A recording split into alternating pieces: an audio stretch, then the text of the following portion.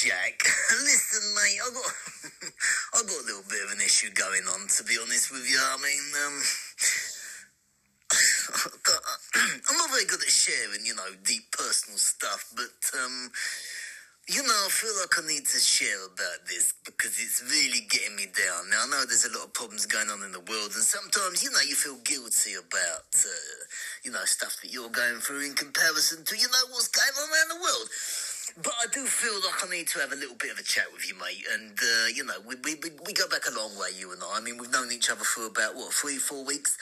And, listen, mate, what it is, right, I posted, I just come straight out of it. I posted on my Instagram, right, on my story, a picture of my LED Christmas lights, yeah? And, nobody liked it. I mean, it had, most of my friends viewed it, but nobody actually liked it. And I just think these people are so insensitive, do you know what I mean? I just don't know what to do about it. And, I got to be honest, mate, I'm pretty furious about it, really. I mean, look, these are supposed to be friends, aren't they?